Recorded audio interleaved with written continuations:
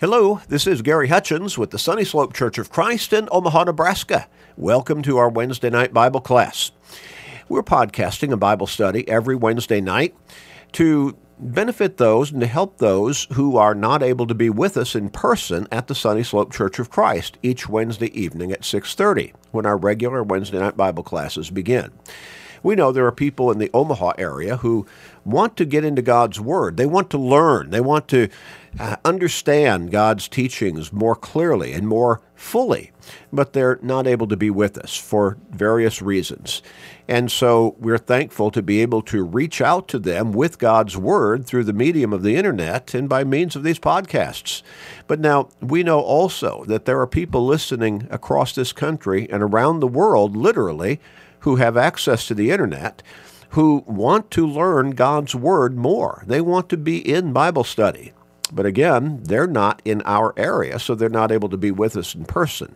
So we're thankful in all of these cases to be able to reach out with God's Word, and maybe in some cases, even to the unsuspecting listener who may not really be all that focused on learning Scripture, but in some way they happen to tune in, or maybe somebody shares one of these podcasts with them, and they begin to listen and then to learn.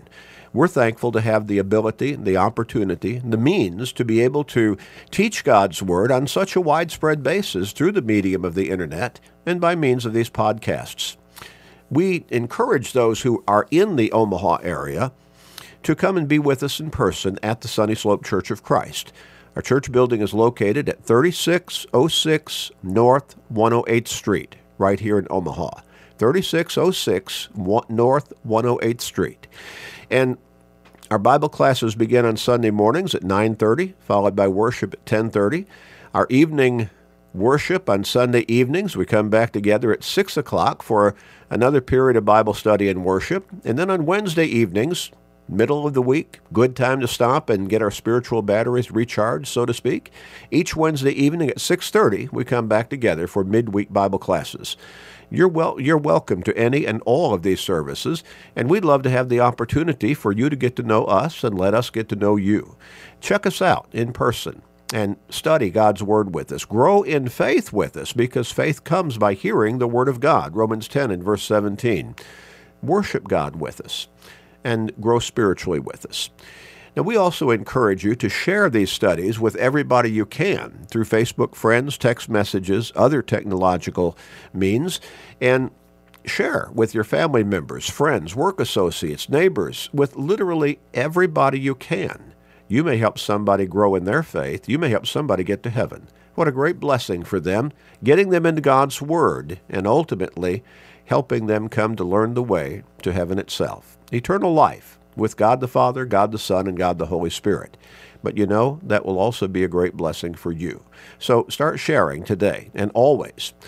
Also, encourage everybody you can to go to our website, churchofchrist.com, churchofchrist.com, and click on the podcast button and sign up for our podcasting. It's free. It always will be free. We keep saying we're not after people's wallets. We want to help as many people as we can get to heaven. And when somebody signs up for our podcasting, they will automatically receive to their smart device, whether that's their smartphone or whatever other smart device they choose, automatically they will receive Sunday morning Bible class, Wednesday night Bible class, all of our sermons, and a daily Monday through Friday radio program called Search the Scriptures. But also, they will receive what I really consider to be maybe an extra jewel, and that is a short, only about 13 minutes each day, but it's every single day, 7 days a week. We call it Today's Bible Class. Gets us again into God's Word, keeps us in God's Word, and thereby helps us to stay strong and even grow stronger in our faith. All of that will be automatic, and again, it will always be free. So take advantage of it yourself and encourage everybody you know to do so as well. We're going to get back into our study from 1 John chapter 4, and we're going to look beginning with verse 7. Now, John has been talking about false teachers in the first 6 verses of this particular chapter, and how we need to be on guard against false teachers. And the way we can do that is by knowing the truth of God's Word ourselves.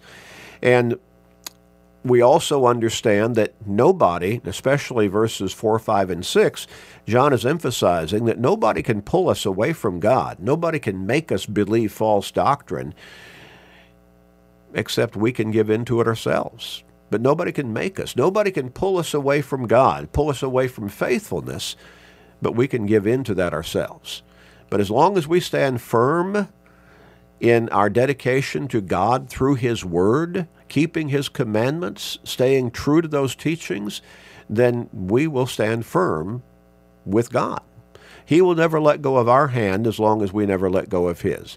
And what we believe, what we teach, and what we practice as Christians makes a difference. It's not okay to believe something or anything and just say, well, I believe in God, I believe in Christ, I just have this warm feeling in my heart. No, you need to make sure that what you believe, what you teach, what you practice conforms to what the Scriptures really say.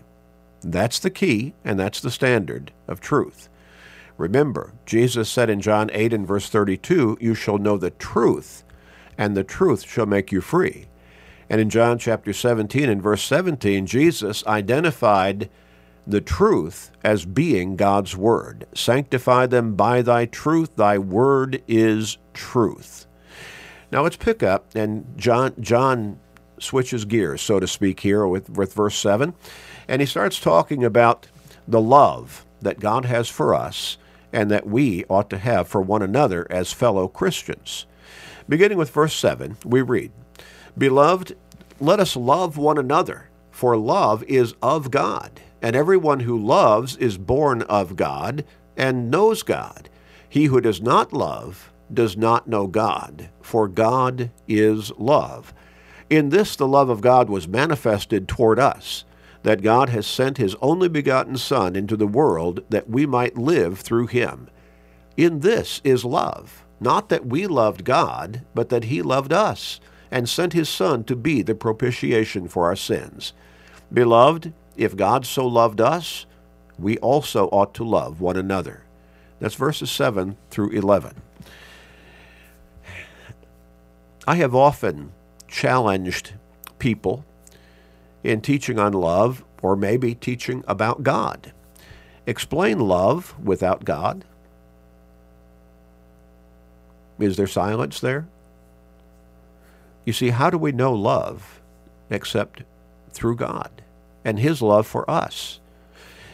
Did you catch what John wrote there twice? Well, once in this particular section. He who does not love does not know God, for God is love. And then he says, in this is love, not that we loved God, but that He loved us and sent His Son to be the propitiation for our sins. In this, the love of God was manifested, made apparent to us, that God has sent His only begotten Son into the world that we might live through Him. See, God is the very source of love. He is, we might say, love personified. Again, I challenge anyone to explain love, to define it adequately without God. It's an impossibility. We could say the same thing about goodness. How do you explain goodness without God? When the rich young man came to Jesus and asked Him, what, good master, what good thing must I do to inherit eternal life? Jesus responded by saying, why do you call me good? There is one good, that is God. Over and over and over, the Scriptures make the statement that God is good. Well, here John says God is love. The two naturally go together. Love and goodness. Goodness and love.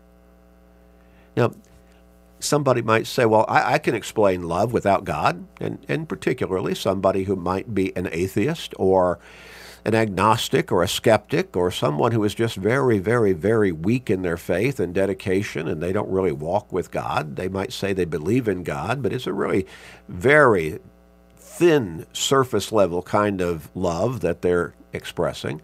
So somebody might say, well, I can understand God. It's this feeling I have. Well, explain where that feeling comes from. Explain. How do you know what love is?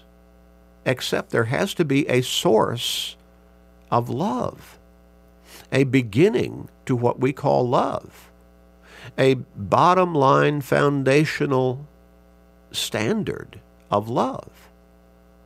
You see, some people, they'll say, I love this, or I love that, or this means this is what love is to me, but somebody else says, well, that's not what I consider love. Love is this to me.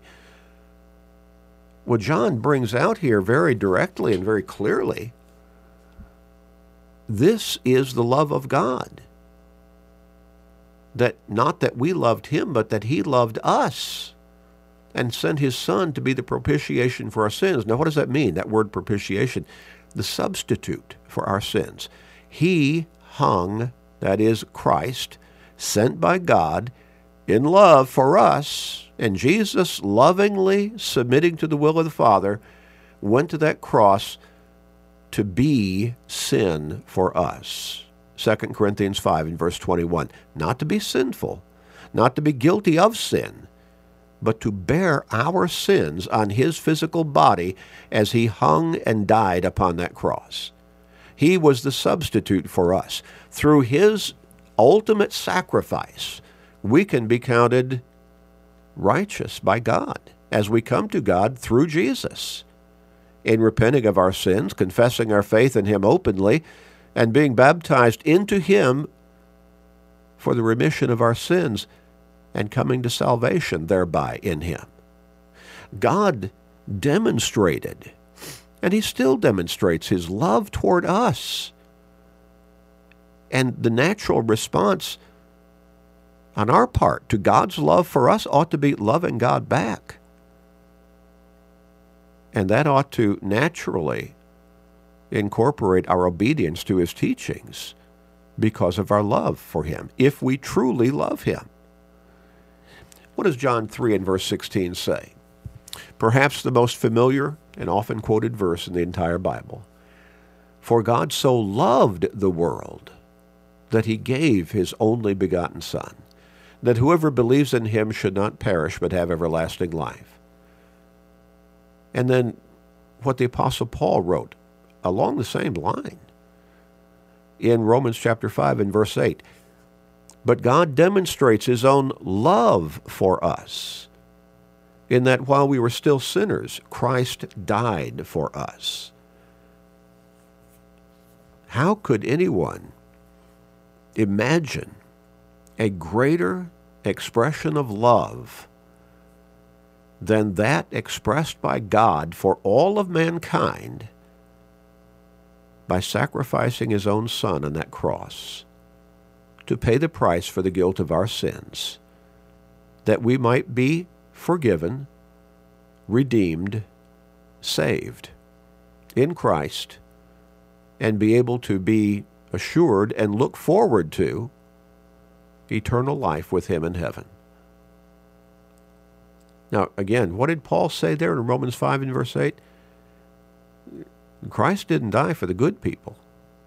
You see, there is no one good except God. There is no one good outside of Christ. He's the Savior sent by God from heaven to this earth. Christ died for the ungodly. Romans 5 and verse 6. He died while we were still in sin. Verse 8. Now that's how much God loves us. Would you give your son, the life of your son, for anybody in this world? Again, silence, right? What about, would you die for anybody in this world? And someone might quickly say, well, I'd die for my wife, or I'd give my life for my child, I'd die for my husband. What about the worst of humanity that you could imagine? Whatever depraved state that you might imagine someone slipping into, would you die for that person? Would you sacrifice your own son for that person? We know the answer, don't we? But God did exactly that. He sent his son to die, not for the righteous. Again, there cannot be anyone righteous outside of Christ. And until Jesus died on that cross, the ultimate understanding or the ultimate fulfillment of righteousness could not have existed. God tolerated the sacrifice of animals to pay the price or to be an atonement for sin in Old Testament times. But that was only because he knew he would send the Savior into the world, his own Son, the perfect and ultimate, one-time for all-time sacrifice. Hebrews 7, verse 27. And so it was prospective in nature. He would pass over the sins of the people in Old Testament times, the Israelites included, because he was sending the Savior. And so Christ's death on the cross would suffice to pay the price for the guilt of the sins of all mankind, going all the way back to Adam in the garden, to cover all of the sins of all mankind in the day that he walked upon this earth, Jesus, including those who were the instigators of his crucifixion, and also all the sins of all mankind until he comes again. And that includes us today. That is how much God loves us. Our love, to a great extent, for a great many of us, is wishy-washy. It comes and it goes. It rises up and then falls, silent. It's fickle at times. But God's love is the standard of true love. We understand love because God first loved us. And here's what Jesus commanded on the night of his betrayal.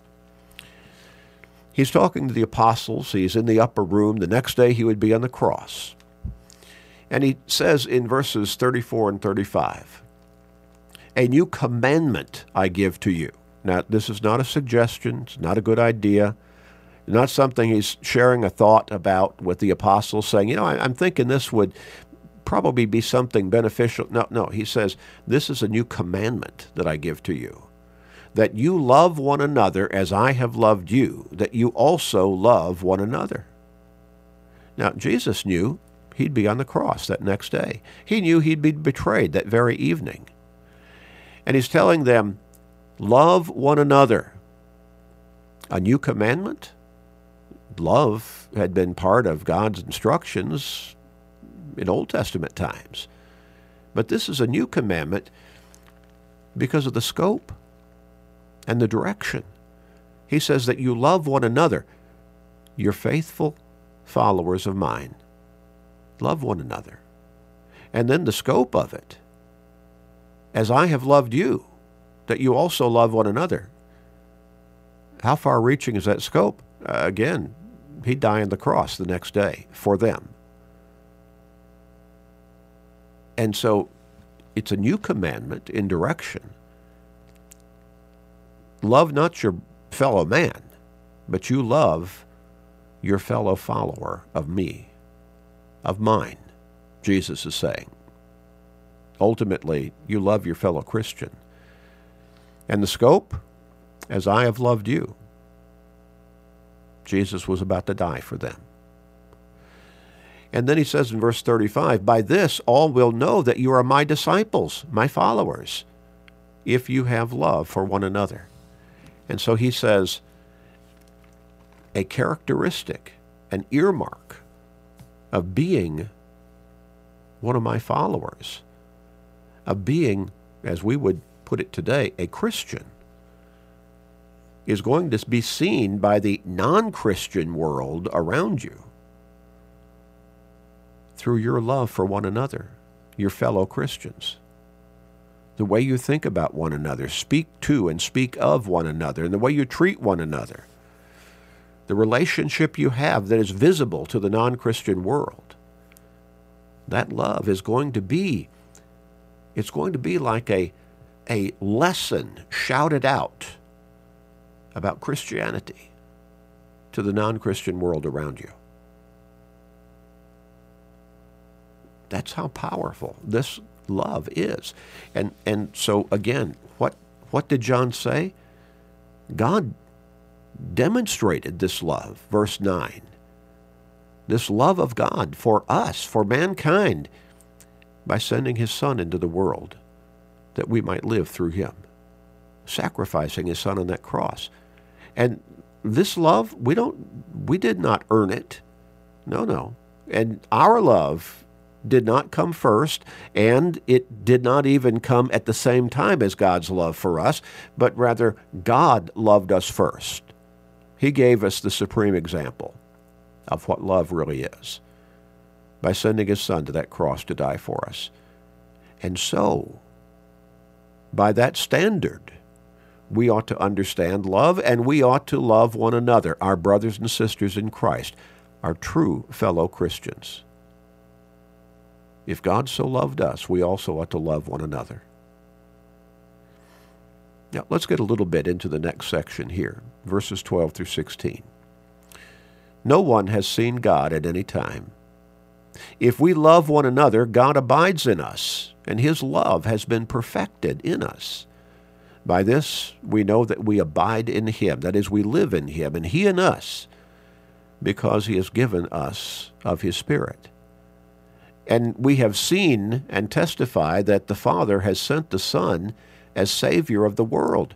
Whoever confesses that Jesus is the Son of God, God abides in him, and he in God. And we have known and believed the love that God has for us. John says again now in verse 16, God is love, and he who abides in love abides in God, and God in him. God is love. And so John continues to make the application of our needing, God instructing us, God commanding us to love one another as brothers and sisters in Christ. Now, we're not talking here about loving all of humanity. He's talking specifically about loving our true brothers and sisters in Christ. And God loving us so much that he sent his Son to die for us is the bottom line and ultimate example of the kind of love that John is instructing, teaching. And by virtue of his writing God's word, he is commanding this love for us, that we ought to love one another. Now, where does our love for one another begin? Well, as we've pointed out, as John has emphasized, it begins with God's love for us. But how do we respond to that love? First, now, when we're talking about loving our true brothers and sisters in Christ, true Christians, that's not the first response on our part to God's love for us, which came first. Our first response, recognizing God's love for us, should be for us to love God. To love God. I want to go back to John chapter 14. How do we demonstrate our love for God? Well, Jesus says in John chapter 14 and verse 15, now get this, if you love me, keep my commandments.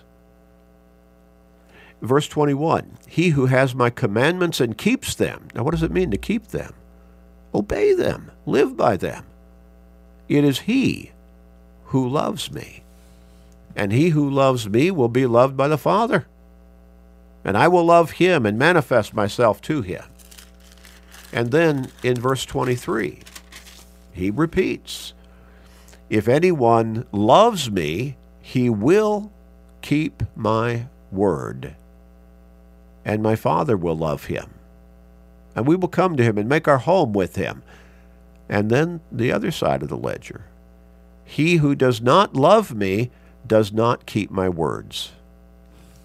In other words, if we do not obey the teachings of Jesus Christ, our Lord and Savior, Jesus says, you don't really love me. Oh, don't tell me I don't love my Lord. I love my Lord. Are you living by his teachings? Well, no, but Jesus said you don't really love him. Not in the way he's teaching here.